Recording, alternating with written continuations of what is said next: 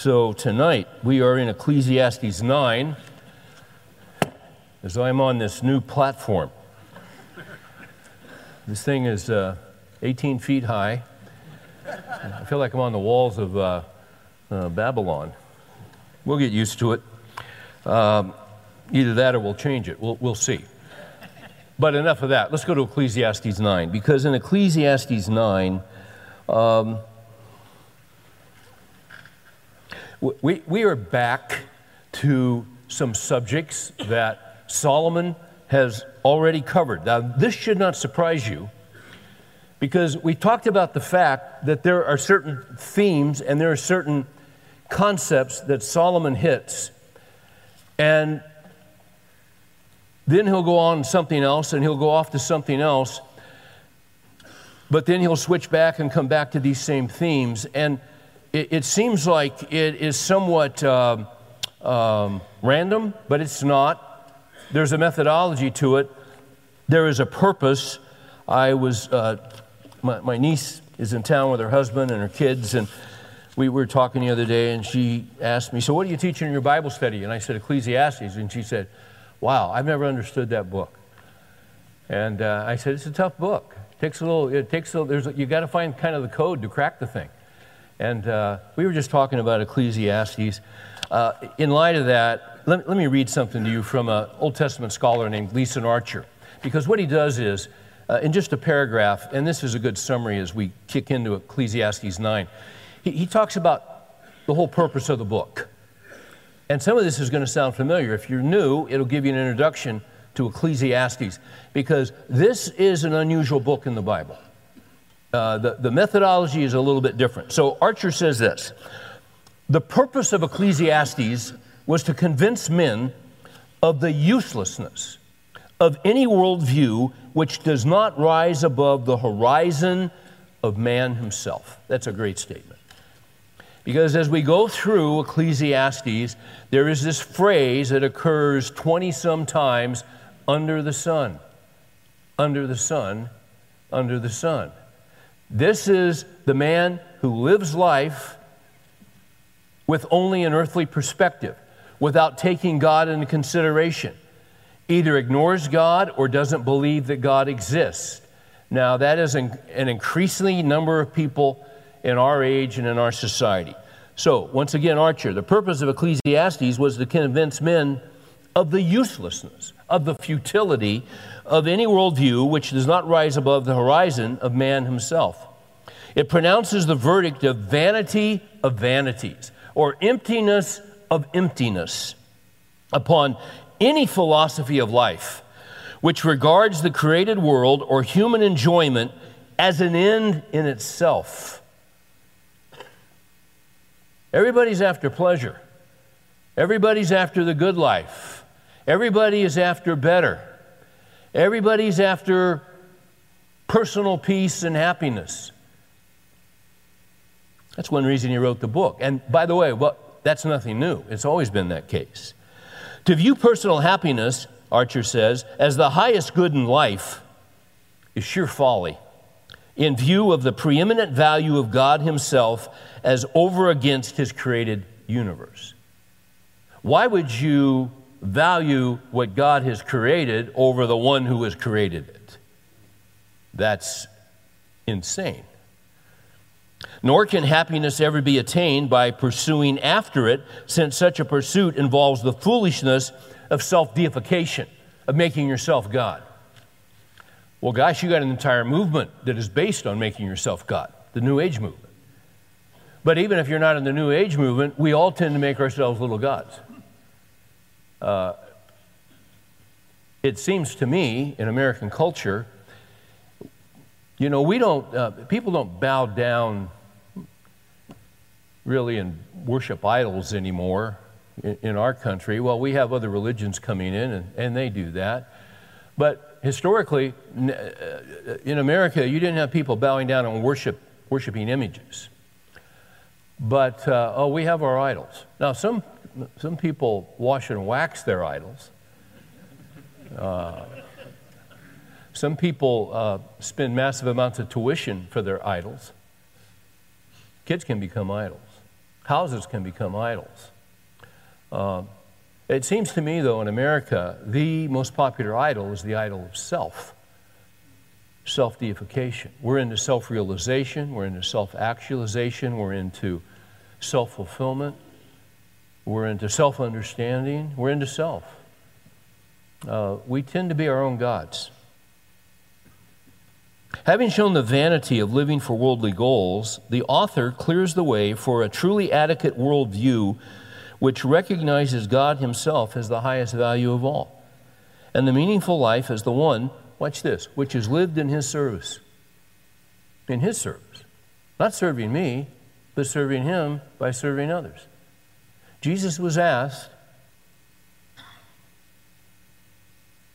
what is the greatest commandment? He said, you shall love the Lord your God with all your heart, all your soul, all your strength. And the second is the same as the first, and you shall love your neighbor as yourself.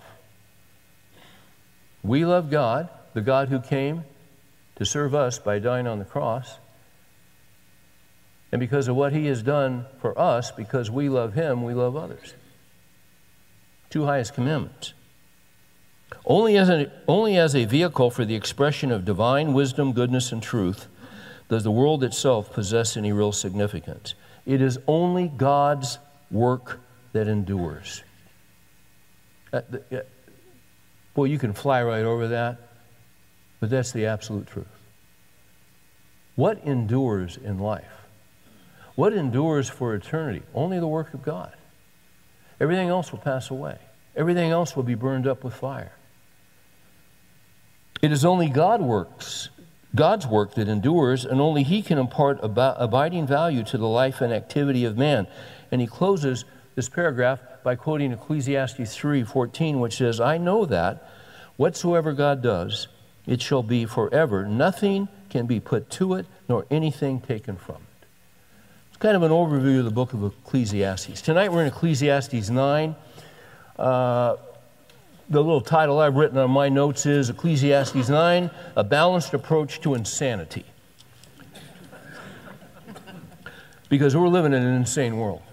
In fact, he says we're living in an insane world, and it's in the opening verses, and he said it 3,000 years ago. It was insane back then, and it's insane now.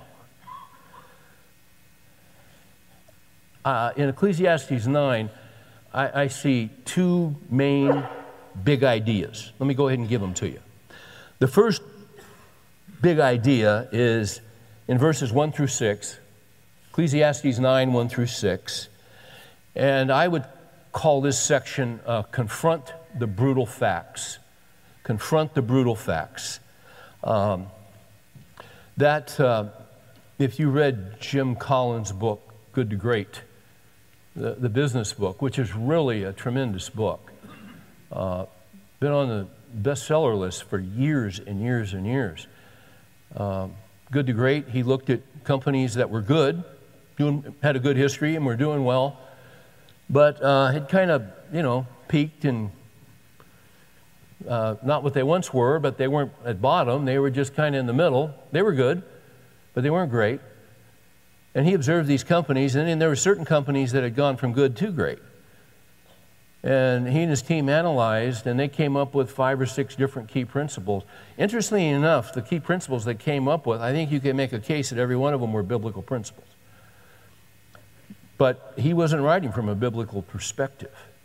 One of the principles that he said is that when you're analyzing a company, when you're analyzing your situation, when you're evaluating, what you've got to do is you've got to confront the brutal facts. And isn't that interesting? We had these terrorist attacks in Brussels. And there are certain... There's a certain type of person who tends to live under the sun who is shocked by this. They're stunned. Why are they doing this to us? Well, yeah, they're evil. And there's evil in the world. But see, they don't think that's hard for them to get their arms around because they live life under the sun. I mean, God has told us in His Word. This stuff goes way, way back.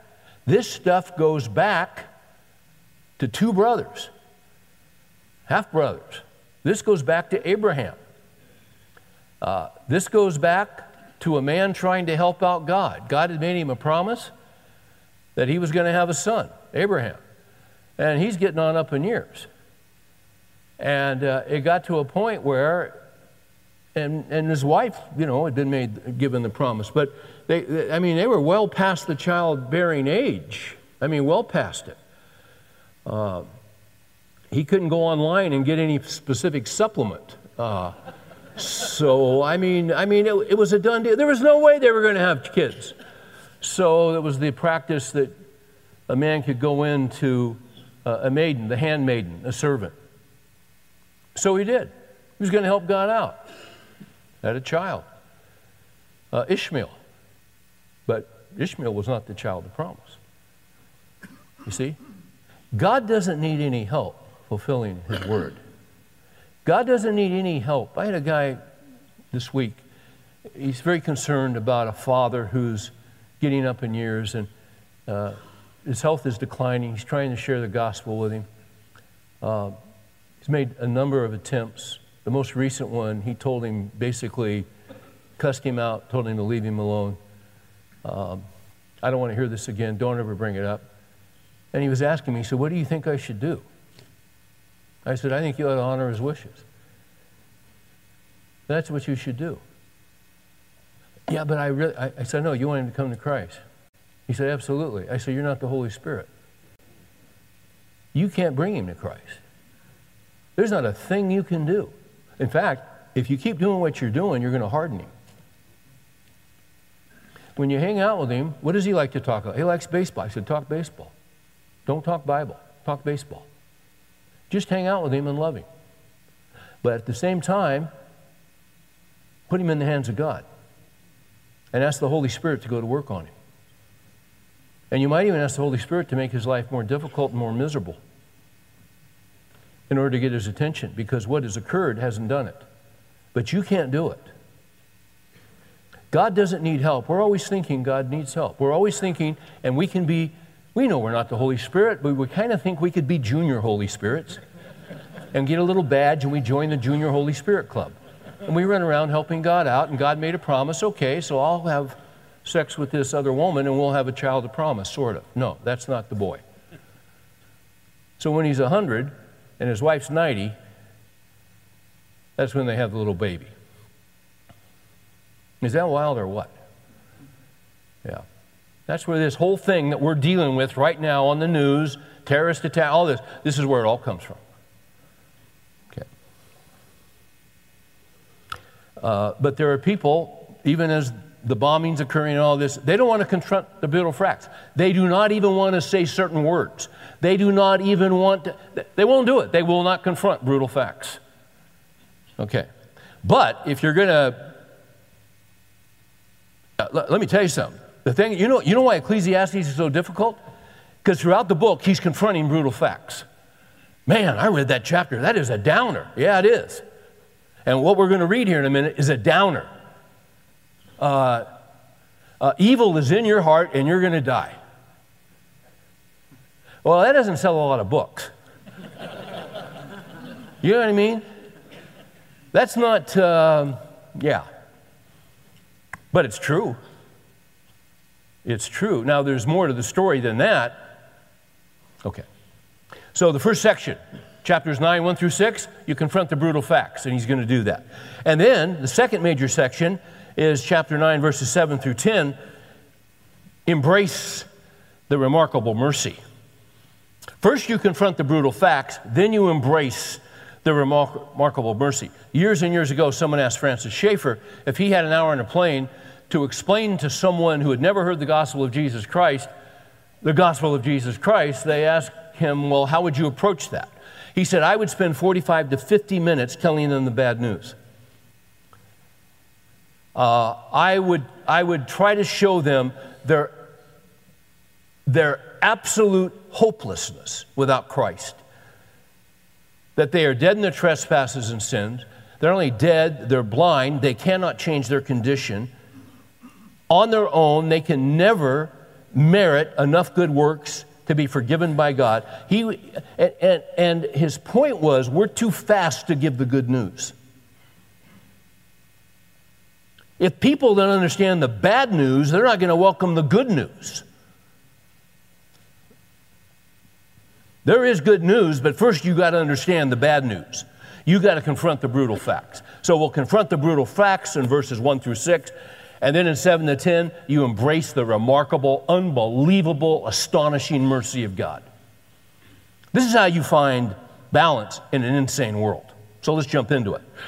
In the first section, you've got two facts. First section is confront the brutal facts. I see two facts. The first one I would see is in verses 1 through 3. This is the first fact, and I would describe it this way. Death comes to all, and all are morally insane. How's that? Let's read the text. For I have taken all of this to heart. I have taken all of this to my heart and explain it that righteous men, wise men, and their deeds are in the hand of God. So there is a God over the heavens. There is a God over the sun. I've mentioned this before, he'll go down these trails of what it is to live life under the sun as though God doesn't exist. Archer talked about this is living life with man as the center. This is living life with the earthly horizon, nothing above the horizon. We would call it secularism today. Secularism is that viewpoint that says this is the only world that there is. This is not the only world that there is. Jesus came from another world. He came into ours, which he created. He was born of a virgin. He lived a perfect life. He went to the cross as a sacrifice for our sins. He who knew no sin became sin. He took your sin, my sin, upon him on the cross. He paid for our sins in full with his broken body and with his spilled blood. He died. He was buried. He rose on the third day. That's the gospel. You see? Now, he appeared to the apostles after he rose. You know about that. And then in Acts 1, he ascended into the heaven. And it was declared he's going to come back the same way he went up. And at some point, he's coming back.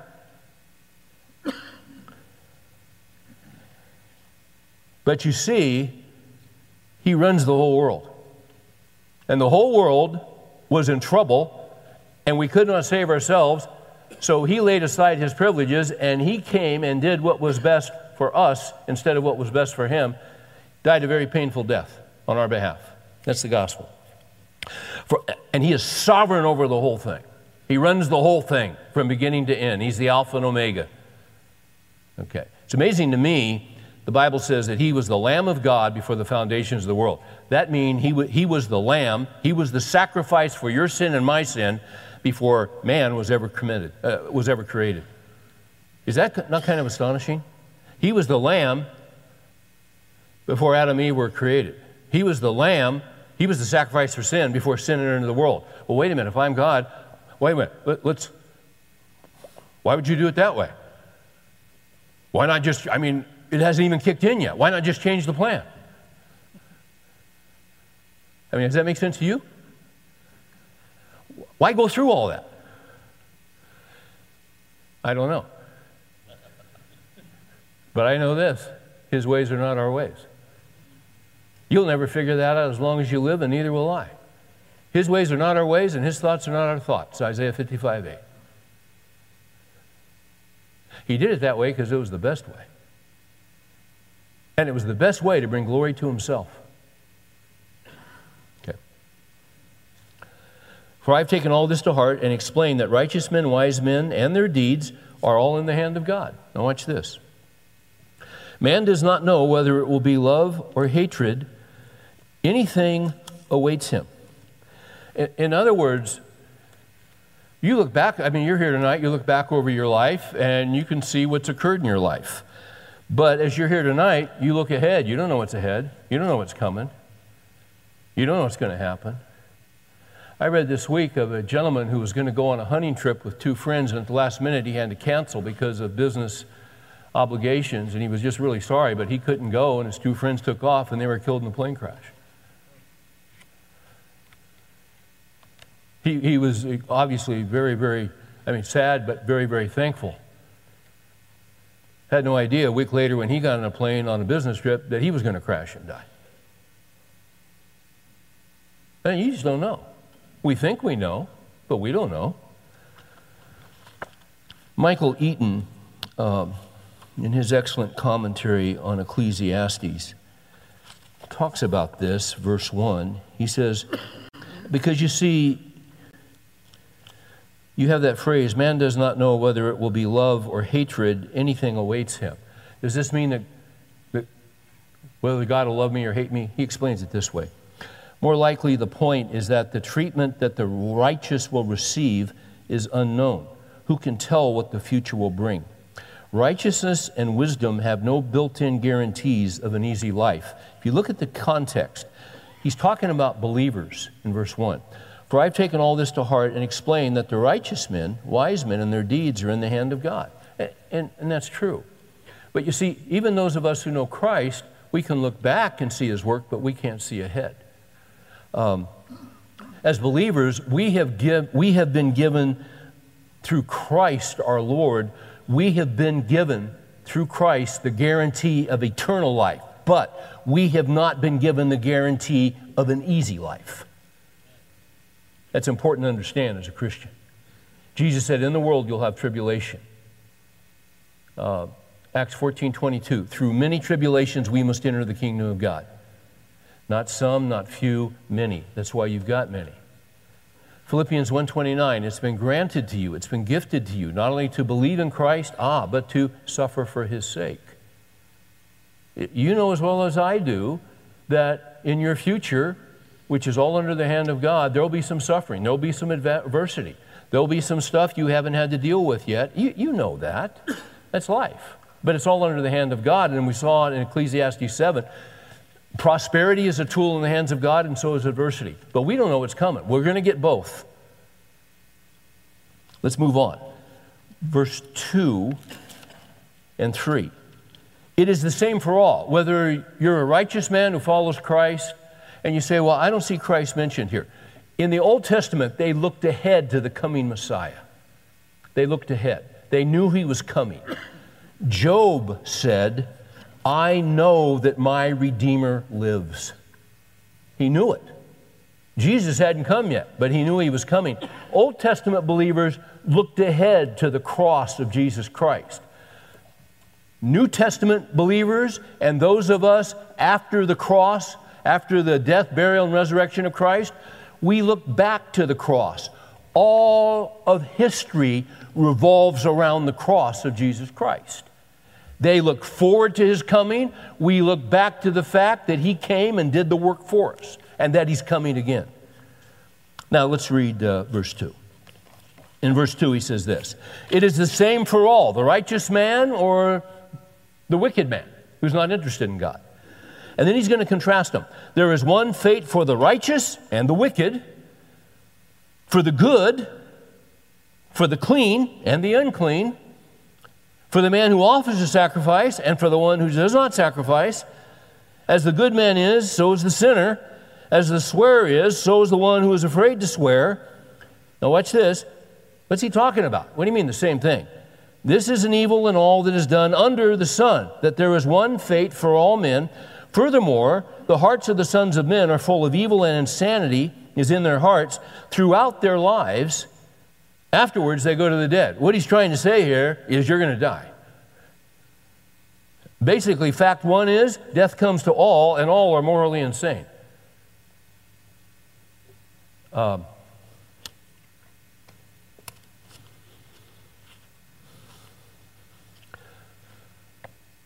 But because we're morally insane, we don't think we're going to die. I mean, we know we are, but we really don't.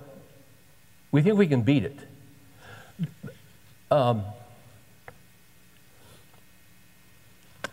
I've shown you this before, quotes from some of the great Puritan pastors of several hundred years ago. The Puritan Golden Treasury There's a section, great quotes of those pastors about death. Thomas Adams said this: all men are like actors on a stage. Some have one part and some another, but death is still busy among us. Here drops one of the players, we bury him in sorrow, and to our scene again, back to our scene, back to the act. Oh, and then falls another, yes, all, and then one after another, till death be left upon the stage. Death is that damp which puts out all the dim lights of vanity. Yet man is easier to believe that all the world shall die than to suspect himself. Somehow we think there's a way to beat death.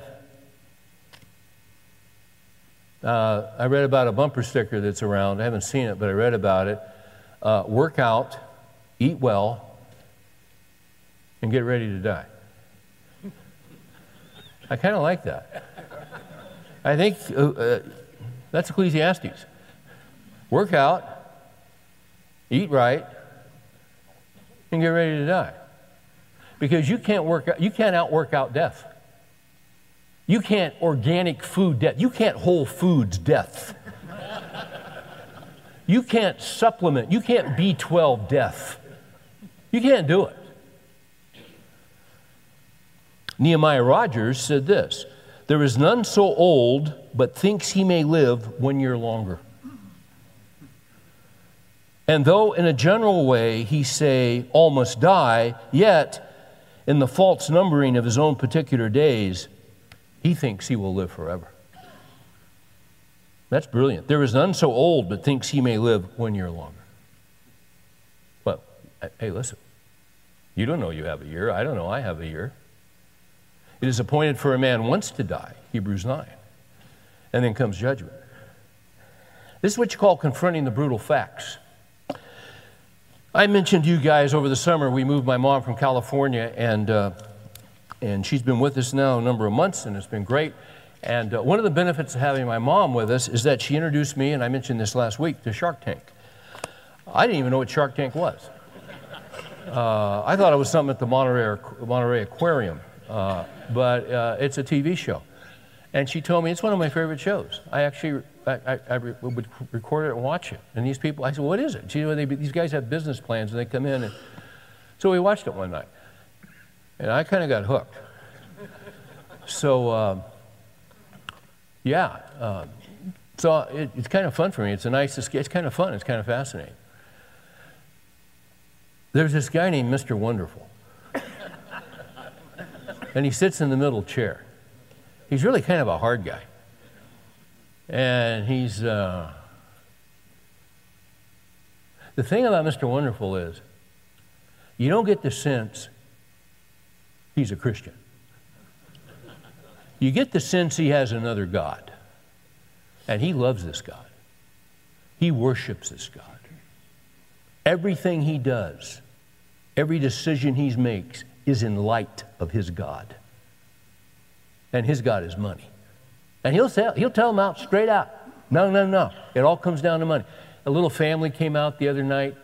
They brought their kids, and they had a little family business, and it was real kind of cute. And then at a certain point, he said to the mom and dad, this is probably when your kids need to leave. And they'd watch the show. And so they sent the kids out. And then he said, okay, this is all cute and well and good, but all that matters is money. Not family, not relationships, not kids. Bottom line is money. This is reality. And you know, he's wrong. What's reality is that he's going to die. And when he dies, he can't take his God with him. Now that's reality. So, the other night, two ladies come out, and they said, hello, Sharks. We want $100,000 in return for a 10% equity in our business. And they had this little box, and they had a nice little name on it. And basically what it was, one of the ladies, her husband had died several years ago. It was a shock. It was, unforeseen. with the grief and all, had no idea, had to come up with funeral arrangements and all of this, and in this state of grief, wasn't thinking clearly and didn't know what his wishes were. Here is our kit to help you plan your own funeral. And with this kit, you can clearly delineate your wishes. There is 18 questions that you fill out. You think about your death, you think about your demise, and you think about the details of your, and it was interesting to watch these sharks.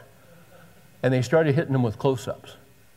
Mr. Wonderful didn't look wonderful. Mr. Wonderful wouldn't even look at him. He's got his hands down and he's kind of doing this. One of the other guys is rolling his eyes. Oh boy. It was interesting to watch him. And I'm telling you, those two ladies were dead in the water. Because none of those sharks wanted to give that any thought. I mean, it was interesting to watch. I mean, those women had no chance of somebody giving them money to think about. It was the most distasteful, revolting, but it was a fact. You're going to die, and I'm going to die. Look at verse 3. This is an evil in all that is done under the sun, that there is one fate for all men. Furthermore, the hearts of the sons of men are full of evil, and insanity is in their hearts throughout their lives. One commentator said, insanity here, watch this, is a delusional lack of understanding due to our sin nature. Let me say that again. It's a delusional lack of understanding due to our sin nature.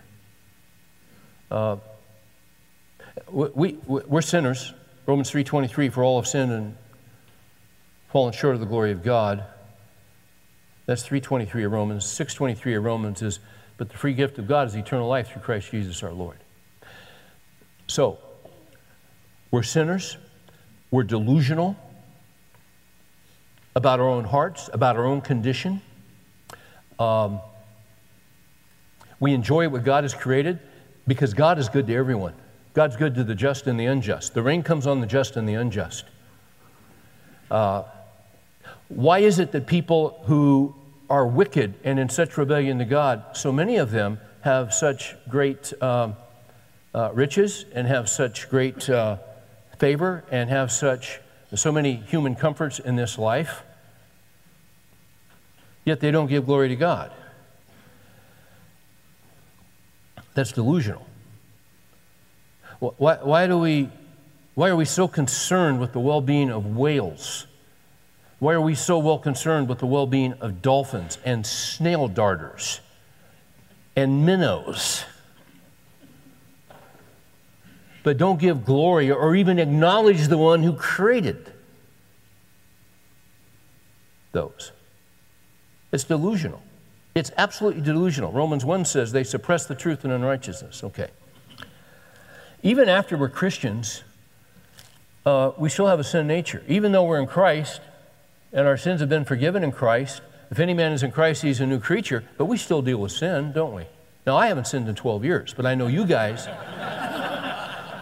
struggle with sin. And I'm very proud of my record. I am a great Christian.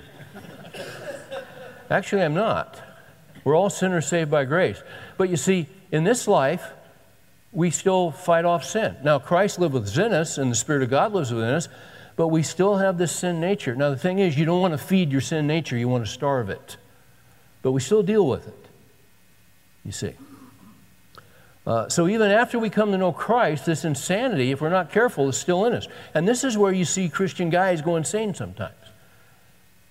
The guy's, he's got a wife and 4 kids, and he's blessed by God, but he's kind of hacked off at his wife, and she keeps doing this and keeps doing this, and he doesn't feel like she really gets him or honors him or understands him, and he's just been, one day he's leaving.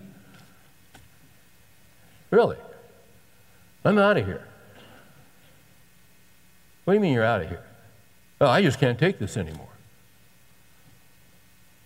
You know Christ? Oh, yeah. I believe every word of the Bible. Okay. Well, here's a concept. Why don't you obey the Bible? There are grounds for, Jesus said there's to be no divorce among you except for fornication. Is there fornication? Well, no, my wife, no. So you got no grounds. Well, you don't get it. No, I think actually I do. I think you don't get it. You think you got a right here to disobey God. You don't have a right. And why would you throw all this away? That's insane. Nobody's got a perfect marriage. Nobody. Most of marriage is hard. Most of marriage is difficult. Most of life is difficult. But what you do is you make a commitment, and you can't make the other person hold to their commitment. All you can do is handle your commitment. But you stay the course, and you ask God to help you, and you cry out to Him, and you ask Him to get you through this. And you ask, you go to Him. You don't run. What's that going to achieve? What's that going to accomplish? That's insane. And sometimes you've got to, we get insane. You got to stun somebody. You got to shock somebody. I think it was John Piper who talked about a guy he met with for lunch one time, and this guy and his family had been in this church for a long time, and this guy had gotten involved with some gal at work and was about to walk out on his wife and 4 kids and move in with this gal. And, and Piper's talking to the guy, and the guy's giving all the rationalizations and excuses and all this. And John said to the guy, so tell me why you would want to do this and go to hell forever. And the guy said, hell? John, don't you believe in eternal security? And John said, yeah, you bet I do, for Christians. What makes you think you're a Christian? I mean, really. Here you are willfully disobeying God on something that couldn't be more clear. And you're saying that the Spirit of God is within you? It jolted the guy. It shocked him. I don't know what he did, but it jolted him. It shocked him. You see. Christians can get insane.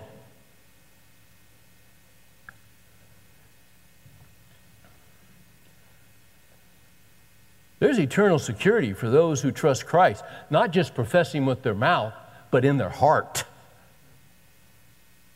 Romans 10 said, if you confess with your mouth Jesus is Lord and believe in your heart. A lot of people talk with their mouth, but He's not in their heart. You see. Yeah, believers in the Lord Jesus Christ who've been regenerated in their hearts, they're secure forever. But I'm going to tell you something. If you're messing around with sin like that, you better count on the fact, and you're a believer, He's going to discipline you severely. Severely. It's Hebrews 12. And it doesn't have to take place. You run away from the sin, you run to Christ, you repent. Yeah, we all have to do this from time to time because we're insane. And we need the Word of God to give us wisdom. I got to move on. Fact 2. We're still confronting the brutal facts. Fact 2 is in verses 4 through 6, and here's the second fact in this first section. I'll go ahead and give you the fact, and then we'll read the text. The ability to evaluate and change your life ends at death. Now you say, well, that's pretty, I knew that before I walked in here. Yeah, but we tend to forget it. Let's read verses 4 through 6. For whoever is joined, so he's just made the point, you're going to die. Everybody, believer, non-believer, everybody, you're going to die. Verse 4, for whoever is joined with all the living, there is hope. Surely a live dog is better than a dead lion. This needs a little commentary. Lions, we call them the king of beasts. And lions were honored, and they were Oftentimes, Richard the Lionhearted, you know. Jesus is the Lion of Judah that shows great power, great power. In C.S. Lewis's stories, the figure, the great lion who stands for Jesus, Aslan, great lion. And there's one point where one of the little kids goes up next to Aslan. And as he approaches, the lion gives out this subtle, deep, subdued growl. And the little kid kind of backs away.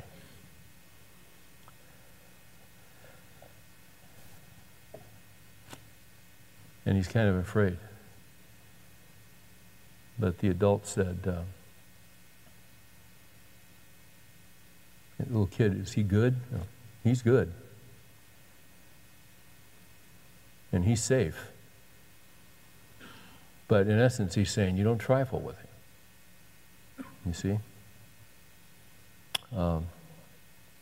Lions have great power. Jesus is coming back one day with great power. And he's going to judge this whole world.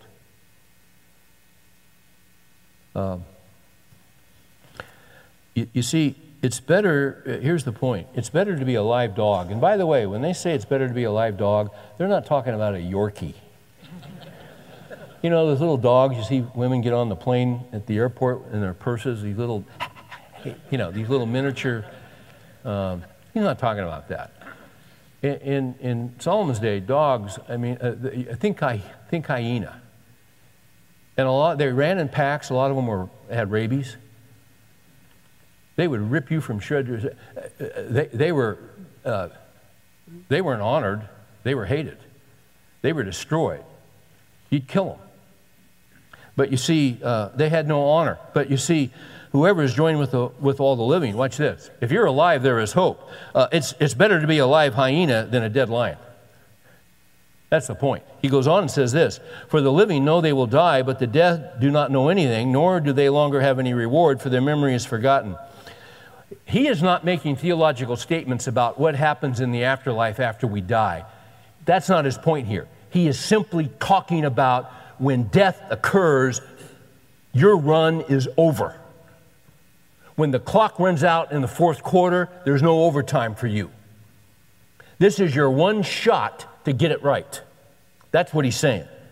The living know they will die, but the dead do not know anything, nor do they no longer have a reward, for their memory is forgotten. Indeed, their love, their hate, and their zeal have already perished, and they will no longer have a share in all that is done under the sun. That's true. In other ways, isn't it interesting how we tend to come to Christ? We tend to come to Christ. See, we all start out. We talked earlier about self-deification. We are our own little gods. We have our own little plans. We have our own little dreams. I'm going to achieve this. I'm going to do this. My life is going to look like this and all this. And we don't need God, and we take off. See, here's the deal about being young. See, when you're young, you're probably also going to be stupid. It's just how life works. I was talking with a friend of mine this week, and we were talking, we've been friends almost 40 years. And, we were just catching up. And we were talking about a situation, and he said, I remember we had a conversation at my house, and I knew exactly what he was going to say. And I remember when you said, and I said, yeah. And I think, I don't know if I turned red, but I kind of felt red. I was kind of embarrassed by that. I was a young rookie pastor. And he said, I remember that, Steve. I said, oh, I remember it too. Thanks for bringing it up. And I said, well, here's the deal. That's what you call young and stupid. That was just stupid. I'm ashamed of that now. It was just dumb. You don't say stuff like that. I was talking about something that I thought was going to happen in my future. That was stupid. How do I know? I said, yeah, I think this and this and this. James said, don't say this and this. Next year I'm going to such a city and I'm going to do this and make a profit, say if the Lord wills. I made that statement and I didn't say if the Lord wills. That was my problem as a young guy. I was always getting out ahead of the Lord, and I was a Christian. That's one reason I went through that 3-year depression. He had to sit me down. And I had to find out who the shepherd was and who was leading this show and who's out in front. And it's not me.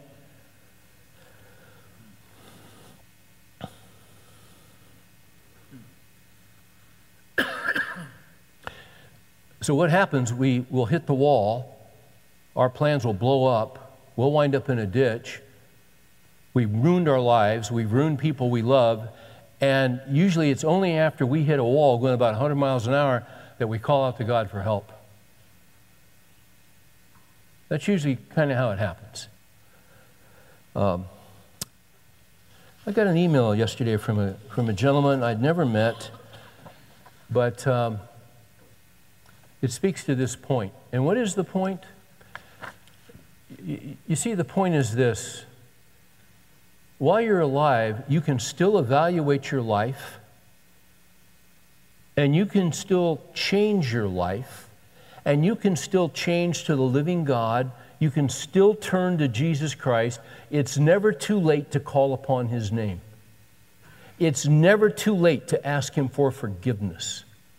It's never too late to ask for His mercy and to receive His mercy. It's never too late as long as you're breathing. But when you take your last breath, it's too late. So I'm reading these verses, I'm studying, I've been thinking about them for days, and I check email, and I get this email from a gentleman named Rick Tippett. And a pastor in North Carolina. I'll just read you a couple paragraphs. In August of 2013, I was given the opportunity to go into Central Prison here in Raleigh and begin a Reformers Unanimous program with a group of 12 Christian men, watch this, on death row. Some knew the Lord before their crime, and some came to Him after their sentencing. Of 150 men on death row at Central Prison, I do believe these men are serious in their walk with God. And they had studied a Christian book together by another gentleman in a book that I had done. And anyway, he was communicating, and it was great to hear from him. He goes on and says, I began Straightway Prison Ministry about 2.5 years ago with a little fear and anxiety in my heart. I'd never been involved with any kind of prison ministry, so I walked through 9 steel doors to a maximum security unit and concrete walls everywhere. I learned several lessons within the first 6 months. Now, here's why I'm reading this. These lessons are straight out of this passage in Ecclesiastes. Confront the brutal facts. Here's what he says. Lesson 1. God was in this place. God was at work in this place long before I ever showed up. It is evident with men who love the Scriptures and had a great hunger to find God's will for their lives, even on what they now call, watch this, life row. I love that. They were sentenced to death row. They heard the gospel. They met Jesus.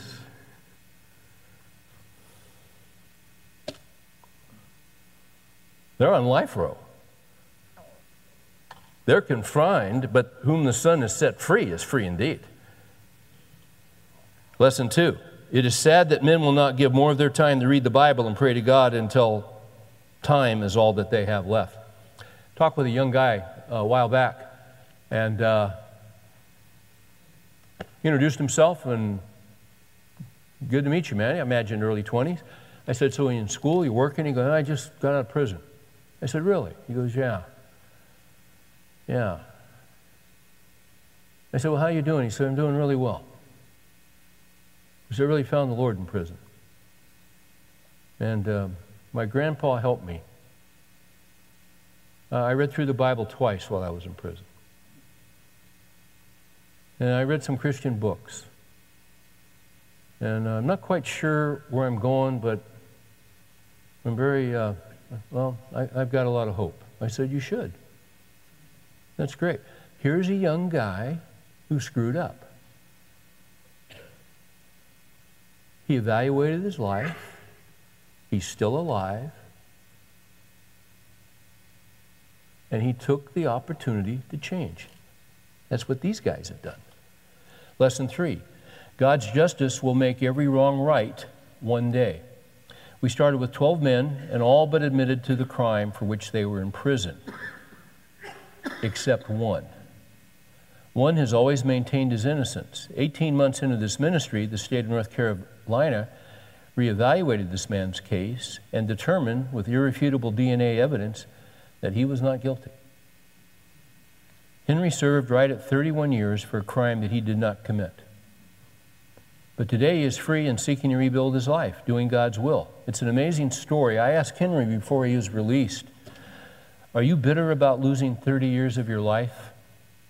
To which he smiled and replied, "I have no reason to be bitter. When I came here, I was lost and on my way to hell.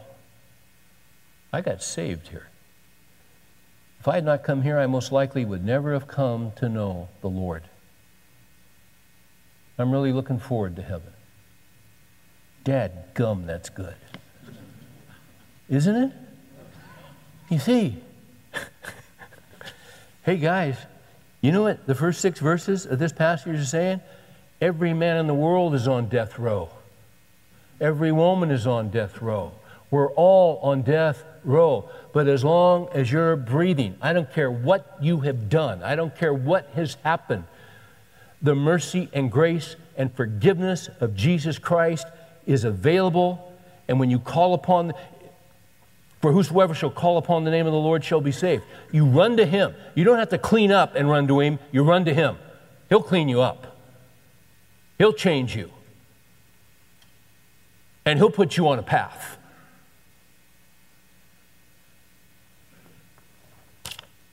Today is the day of salvation. Not next week, because you don't know if you'll be alive next week.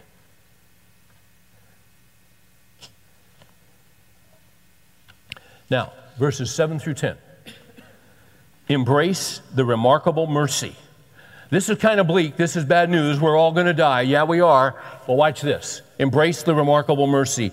I see 4 mercies that he points to in verses 7, 8, 9, and 10. Let me go ahead and give them to you. The first mercy is the mercy of contentment, verse 7. We'll go back and read the text in a minute. The next mercy is the mercy of comfort, which is in verse 8. The next mercy is in verse 9. It's the mercy of companionship. The next mercy is in verse 10. It is the mercy of work. We'll come back to those. Let's read verse 7. So, you're going to die. Everything is futile under the sun. But when you meet the God who is over the sun and created the sun, and you meet the Lord Jesus Christ, who is the primary agent of creation among the Trinity, Jesus spoke all things into existence. When you meet Him and believe and confess with your mouth Jesus as Lord and believe in your heart that God raised Him from the dead, that He's your Savior, everything changes. Now look at what happens when you receive His mercy. Verse 7, he says, and see, here's where you find balance in an insane world. And we have an insane world. Watch this. Go then, eat your bread in happiness, and drink your wine with a cheerful heart, for God has already approved your works. Now, what is he talking about? He's talking about the man who is living, he uses this phrase, and I can't spend too much time on this. Throughout the book, he'll talk about, so fear God. The man who fears God knows that God is holy, knows that God is there, knows that the man is a sinner, but cast himself on the mercy and grace of Christ, receives forgiveness, now lives in dependence upon Christ. So this is a God-fearing man who is following the Lord Jesus Christ, who says, the Lord is my shepherd. I'm messed up, but Jesus is great. I'm following Him. Okay? When you come to know Christ, and earlier in this book, he made the distinction that the gift of money does not come with the gift of being able to enjoy the money. The gift of prosperity does not always come with the joy, with the gift of being able to enjoy. A lot of people have money. A lot of people have stuff, but they can't enjoy it because it's just life under the sun. But you see, when you know the living God, even though things are insane, you can still have joy, because go then, eat your cheeseburger in happiness. And drink your wine, if you drink wine. If you drink Chablis, drink it. It's a joke. I know it's Chablis. And some of you guys, well, I don't drink. Okay, well, fine. Drunkenness is a sin. Some Christians drink alcohol, some don't. Even the guys who don't drink alcohol take NyQuil. So you're not a complete teetotaler, are you? No. You'll drink a quart of that stuff if you got a head cold. All right. Go then, eat your bread and happy. Now, can you drink too much? Yeah. Can you eat too much? Can you be a glutton? Yeah. Well, don't do that. Everything in moderation. So eat your bread in happiness. Happiness is a gift of God.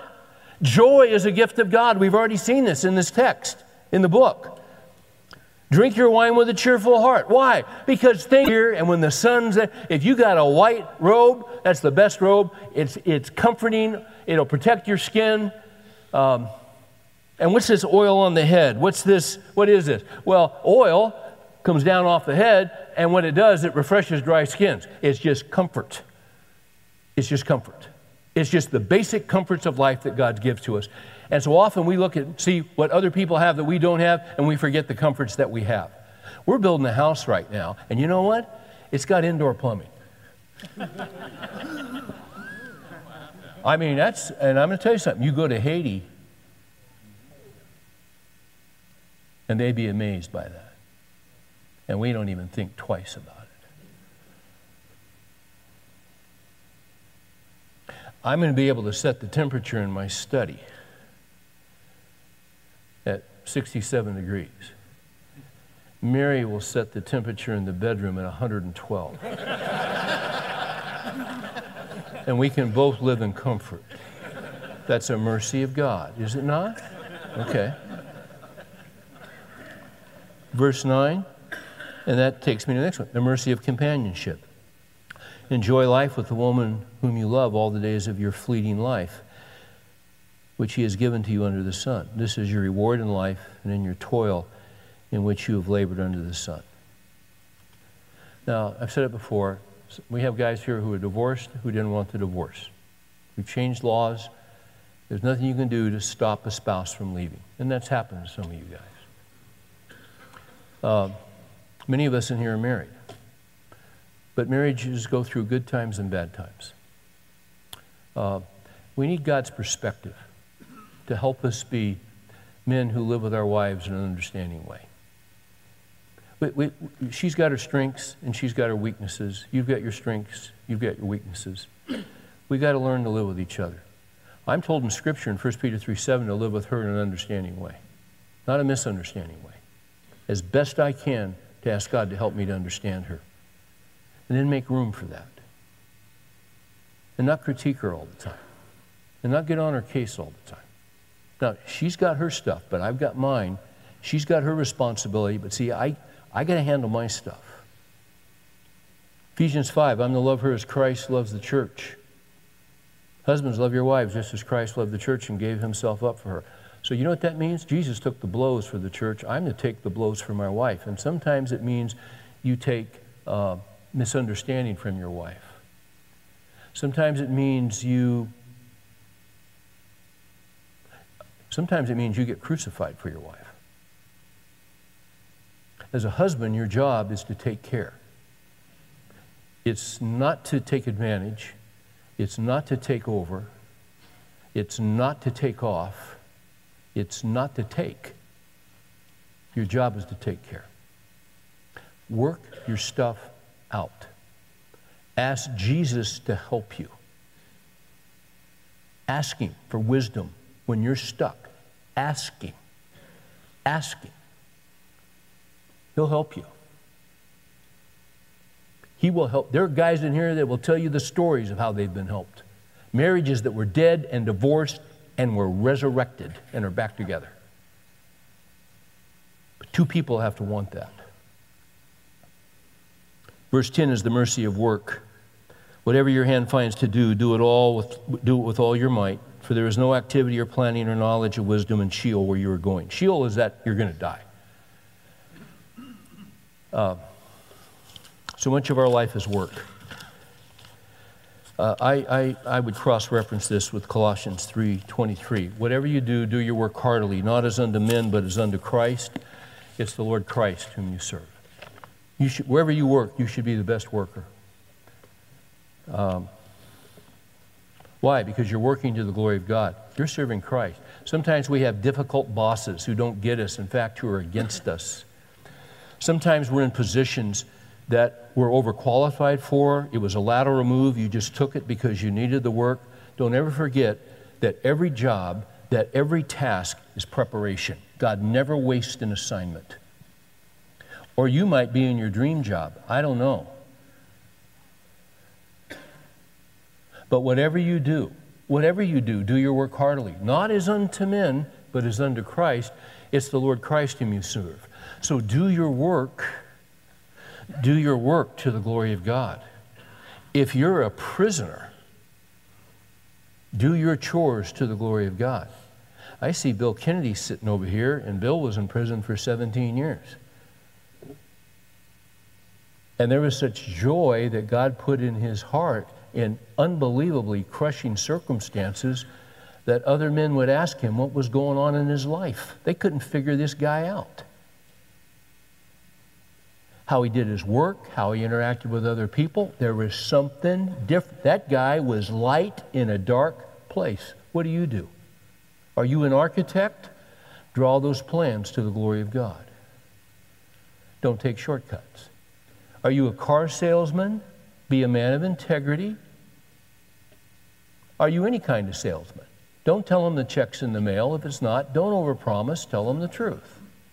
And if you can't deliver, call them and tell them you couldn't deliver. They'll appreciate it. Treat them the way you'd want to be treated. If you're a salesman, sell to the glory of God. If you're a physician, do your work to the glory of God.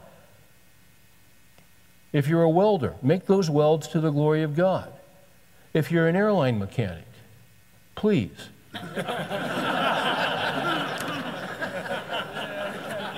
Do your work to the glory of God. Because how we do our work matters. Does it not? And God's watching. Can't remember the verse reference, but here's what it says. The eyes of the Lord roam to and fro about the earth, looking for those whose hearts are fully His, that He may strongly support them. He's got you, man. So once again, go eat a cheeseburger, watch some baseball, and thank Christ that you know Him. So we thank you now, Father, for what Jesus has done in our lives. What a great Savior He is. We're grateful. In Jesus' name we pray. Amen.